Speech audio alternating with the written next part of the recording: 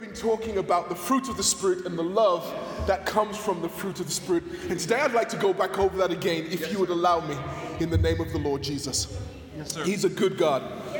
I'm going to be going from two scriptures today. I'm going to be reading from at least two scriptures. Let me not limit myself. Two scriptures today. The first one can be found in 1 John chapter 4. And the second one is going to be back in Galatians chapter 5.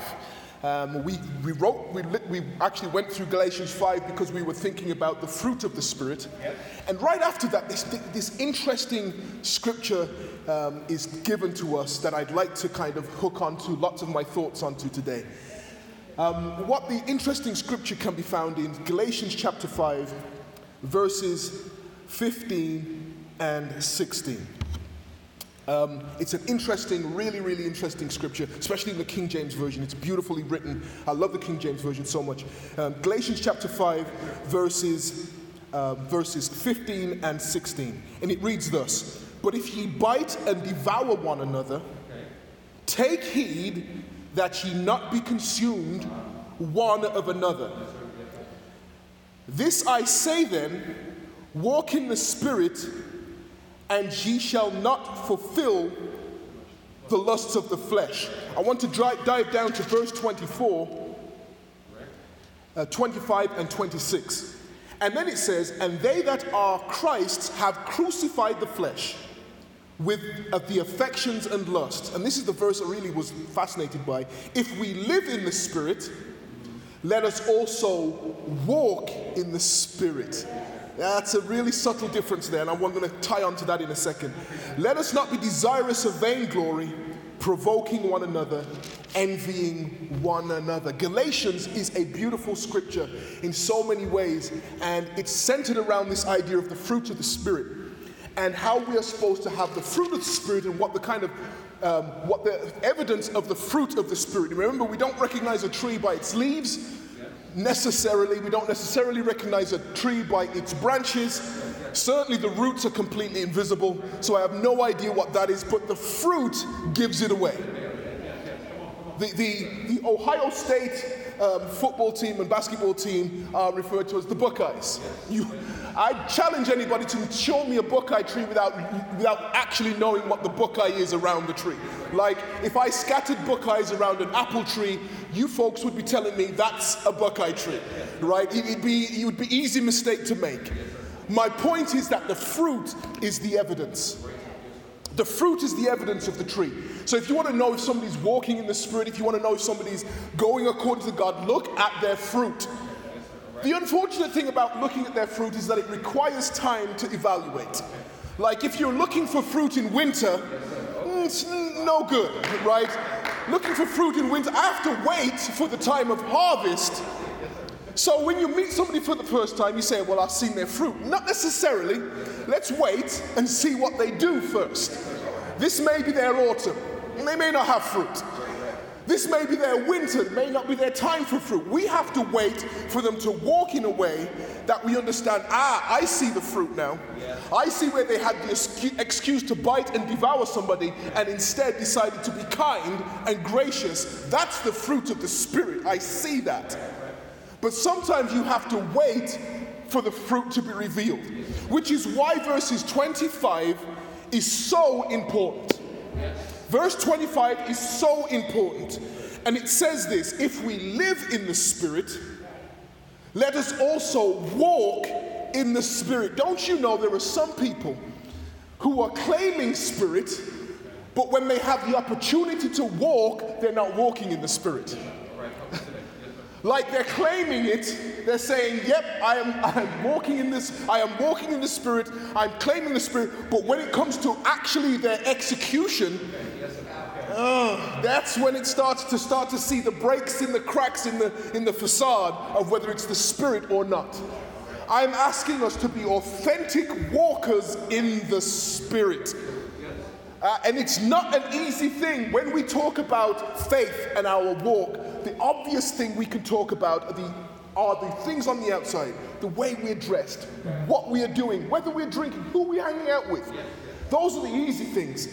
The thing that is really difficult is what's going on the inside, because that's between you and the Lord. Are you walking in the Spirit? One of the differences between in the Spirit and walking in the Spirit, I want to kind of highlight this. I remember when I was young, we used to go to fairs and we used to ride on the ride. You remember kids, you put the kids, there's one particular ride that used to frustrate me as a young 5 or 4-year-old child. Because it didn't take me long to realize it was something wrong with the ride. You would get put on the ride, there would be a steering wheel in front of you, but you would be going on a track, and even though I turned left, the car continued to go right. And my mom kept putting me on this ride, and it didn't take long for me to realize there's no connection between the wheel and what the car's doing. Like, that was predetermined already. It looked like I was riding a bumper car, but what I was actually doing was just sitting there watching everybody and watching them watch me as I went round in circles. I thought I was driving. What I was actually doing was being driven. Being in the Spirit and walking in the Spirit are two different things. Let me give you another example. When I was young, I had a bike. It had the stabilizing wheels on the left and right. I thought I could ride a bike. I was convinced I could ride a bike. And my brother took the stabilizing wheels off, and boy oh boy could I not ride a bike. I was a late learner to riding a bike. I really was. I was a late learner. It took me a long time. I remember a girl down the street helped me turn corners for the first time. She was younger than me and she helped me, right? But I thought I could ride a bike because I was on a bike. I was on a bike, but being on a bike and riding a bike are actually two different things. And we can fool ourselves into thinking we are walking in the Spirit, and really what's happening is the Spirit's walking with us. There's a difference. There is a big difference between being around it and the Spirit being in you. That's a big difference. One of my favorite films is The Matrix. In the middle of The Matrix, Morpheus says to Neo, he says, the difference between knowing the path and walking the path. There's a difference between, you can be on a good path by accident, but if you don't recognize it's a good path, you will walk off it and be on a bad path and not realize what's going on. We have to know what walking in the Spirit looks like and be deliberate about walking in the Spirit. Don't let just you being on the train make you think you're the train driver. You're not. You're taking a ride. So what do I mean by that? We have to develop our own ear to listen to the Spirit. We have to receive Him into our hearts and listen to Him. That's how we know we are being in the Spirit and walking in the Spirit, because when He says to take a left, we take a left. We are in the Spirit. Oftentimes we're on other tracks and it goes right and the Spirit was asking us to go left. You weren't in the Spirit, otherwise you'd have gone that way. Does that make sense? We have to be in the Spirit. So there's an important thing about being in the Spirit that is repeated in the other scripture that I want to talk about today. It's from 1 John. I'm going to come back to this scripture, but I want us to jump to 1 John chapter 4.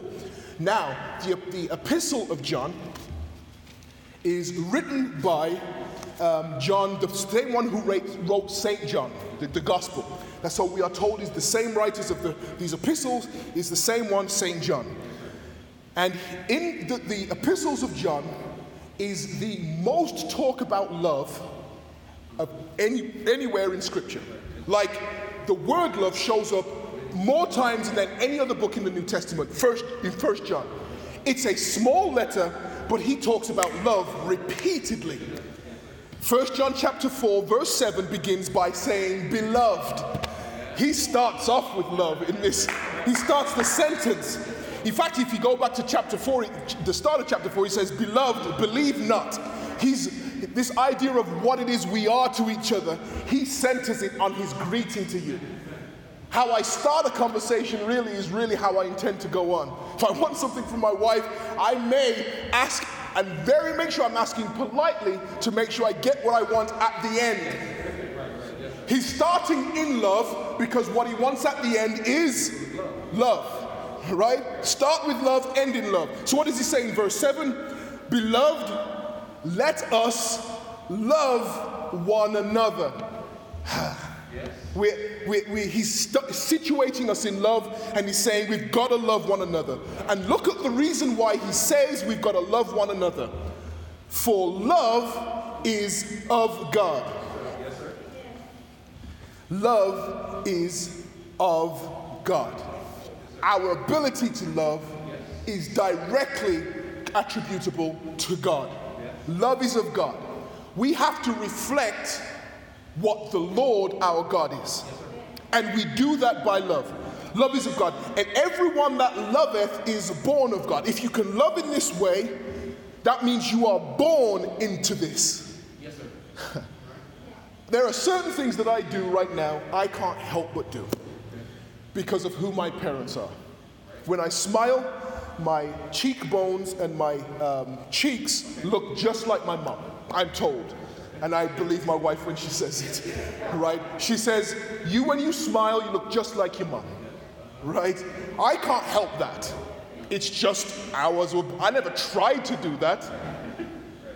Now, she says, when I walk like my dad. Can't help it. I got a little slice of his genes too.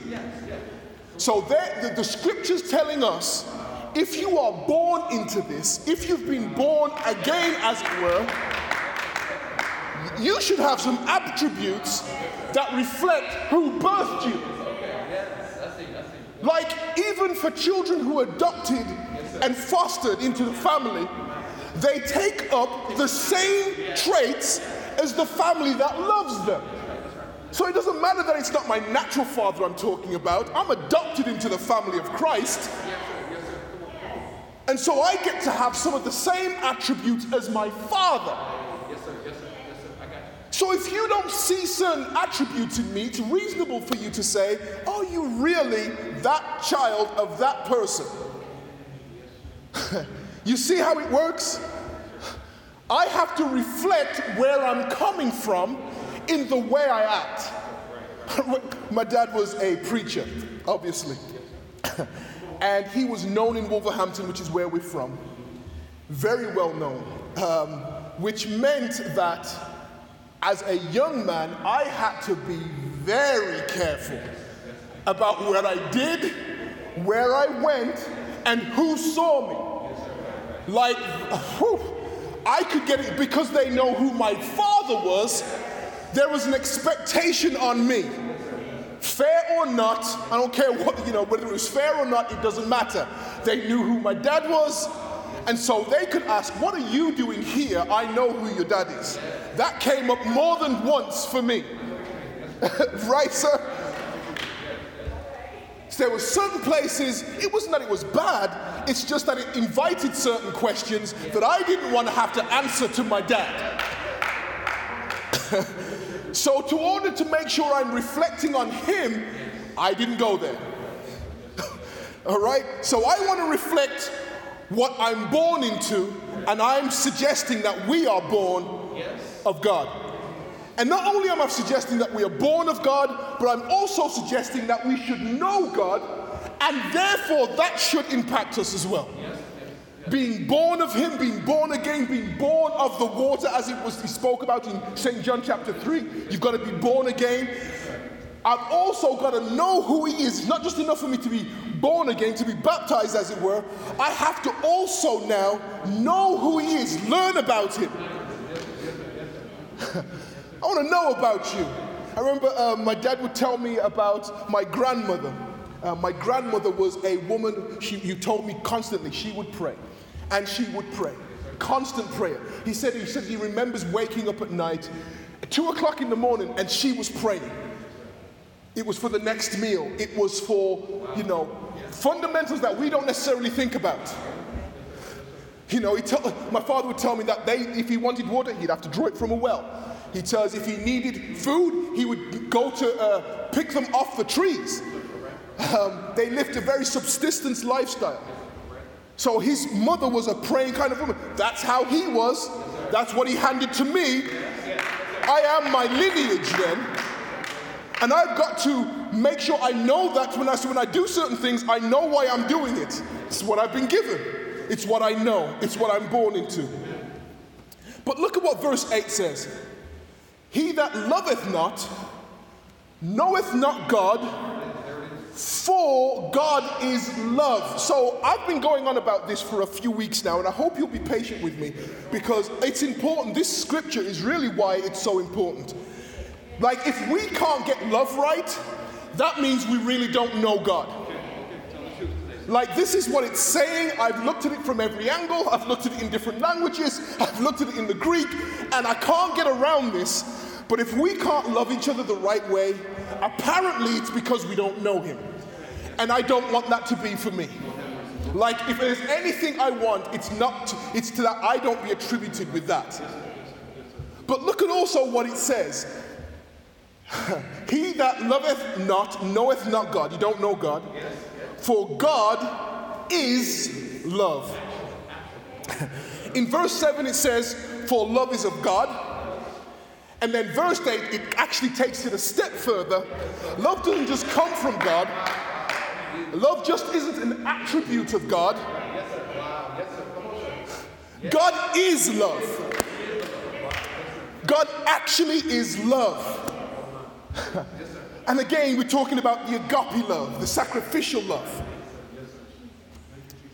Look at what verse 9 says to back up this idea, this principle. It says in verse 9, in this was manifested the love of God. You want to know what this God of love did? This is how he made it known that he was love. This is exactly how it was proved. Because God sent his only begotten Son into the world that we might live through him. This God of love, let it be known that he was a God of love by sending his Son to us so that we could live. This is the same St. John from St. John chapter 1. Let's just go there. Can you get that for me real quick? St. John chapter 1. St. John chapter 1. There's an important message here, because we can think that God is love sitting up there, but God is love to us down here.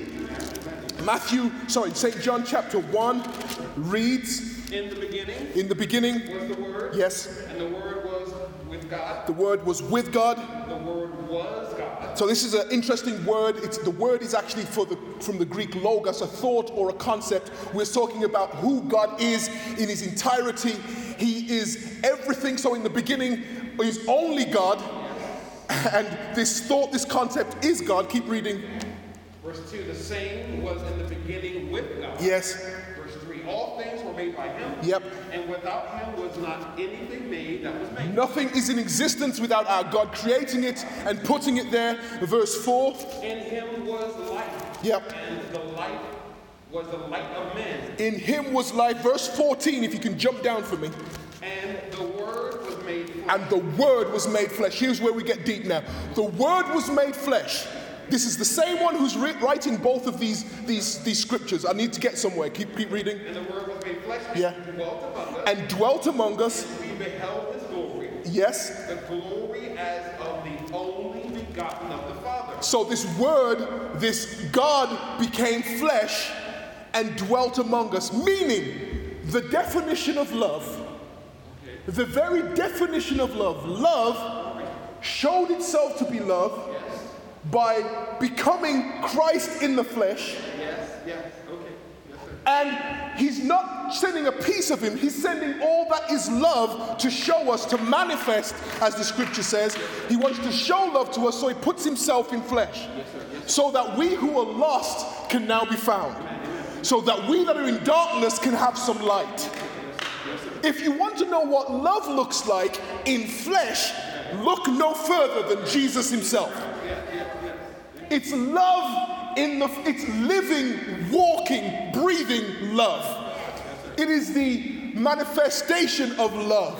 He is love.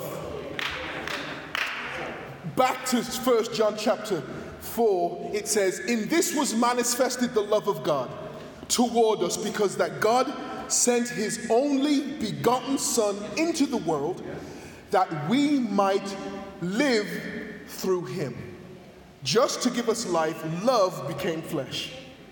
Herein is love. This is what love is. This is exactly what love is. Not that we loved God.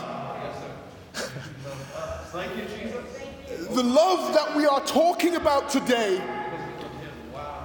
isn't that we were able to recognize God. It's that he was able to love us. And the scripture says he sent his Son to be, that's a 25-cent word here, propitiation for sin. It's a long, big word, but it simply means the atonement or the payment for sin. Propitiation for sin. He sent his Son to pay the price for sin. I'm still getting somewhere. So he's saying to us that I've sent my Son because I am love, and I'm showing love by sending my Son. He sends his Son to pay the debt we couldn't pay ourselves. Right? And he's also saying, unless you love, and he's telling you what love is right here, unless you love, you're not of God. We are drawn into relationship with Christ to reflect love, because that's what Jesus is. So, beloved, verse 10, herein is love, not that we love God, but that he loved us and sent his Son to be propitiation or the payment or the atonement or the appeasement for our sin. Beloved, this is the whole point here. Beloved, if God so loved us, we ought also to love one another. You know what we said we just got back from St. John chapter 1. It says, love, God became flesh and dwelt among us. We just read that, right? But look, Jesus went back and became with the Father. Death, burial, resurrection, ascension, right? We all know that happened. So if we want to see God in the earth right now, if we want to see love in the earth right now, you can't say, look at what Jesus is. We have to say, look at what we are. We bear the responsibility now. So if I want to talk about the love of God to somebody, I do tell them about Jesus, but that has to reflect now through me. I bear the responsibility. He says, beloved, if God so loved us, we ought also to love one another. This isn't easy. I think we all want to, we think about fasting. That's really, really hard. We think about prayer services, that a longer prayer services, that's difficult. Nope, and no. We think about, what we are allowed to go and what we permit ourselves to do and not do. I think love is the biggest and toughest lesson. Like, if love was the thing that forced Christ to the cross, what is love asking of you? What is the destination for you for the love you have? I know sometimes you get weary. You're the one person who's, maybe you're the representative in your family, or maybe you're the light or shining in your employment place. Maybe you're the light that's shining in the club the book club you have. Whatever it is, it's on you to be the light. And I know that's difficult, but Christ gave us the example. Amen. Beloved, verse 11, if God so loved us, we ought also to love one another. No man hath seen, look how he says this, no man hath seen God at any time. If we love one another, God dwelleth in us, and his love is perfected in us. If we love one another, his love becomes perfect in us. And the word perfection here doesn't necessarily mean that it has no faults. That's not what it's talking about. When you look at the original translation, what it really means is that it's made complete, or it's met its purpose in us. So love in us is meeting the exact purpose of why Christ came to the earth. It's met its purpose. If we love one another, we fulfill the purpose God had for sending his son to us. When we stop loving, we stop fulfilling the perfect purpose of love. If you want to finish the cycle that it begins with Christ, we do so by loving one another. Thank you, Lord. I've just got a couple more verses, then I'm going to take my seat. No man hath seen God at any time. If we love one another, God dwelleth in us, and his love is perfected in us. Hereby know we that we dwell in him, and he in us, because he hath given us his Spirit. We're right back to Galatians now. We're right back to Galatians. That the Spirit is showing us how to love. We're right back in the book of Galatians. Walk in the Spirit. It's connected. It's all connected, I assure you. Walking in the Spirit will produce love. Love shows us how to treat one another, each other. Love shows us how to fulfill who Christ is in the earth. Love shows us how to be like God and to be part of love. But we have to walk in the Spirit, and we have to walk with love. Let me go back to my scripture. Let me go back to my scripture in Galatians. Galatians chapter 5 and verse 25. If we live in the Spirit, let us also walk in the Spirit. If we're going to say we're the church, we've got to have to make sure we are doing what church does. And if that definition is correct from the Bible, it means that we love one another. Now, if we talk about the love of Christ just for a moment, it was best expressed by the cross. The scripture says, "For God so loved the world that he gave his only begotten Son, that whosoever believeth on him should not perish, but have everlasting life." That is the love that we talk about when we talk about the love of Christ. Sometimes I think, I've mentioned this a few weeks ago, we want to have brotherly love because we can cut that off in a minute. We want friendly love because we can switch that off when we're ready. But this is calling for a new kind of love. That we love each other. That we sacrifice for each other. This is the love that I want. May the Lord add a blessing to the reading of this word.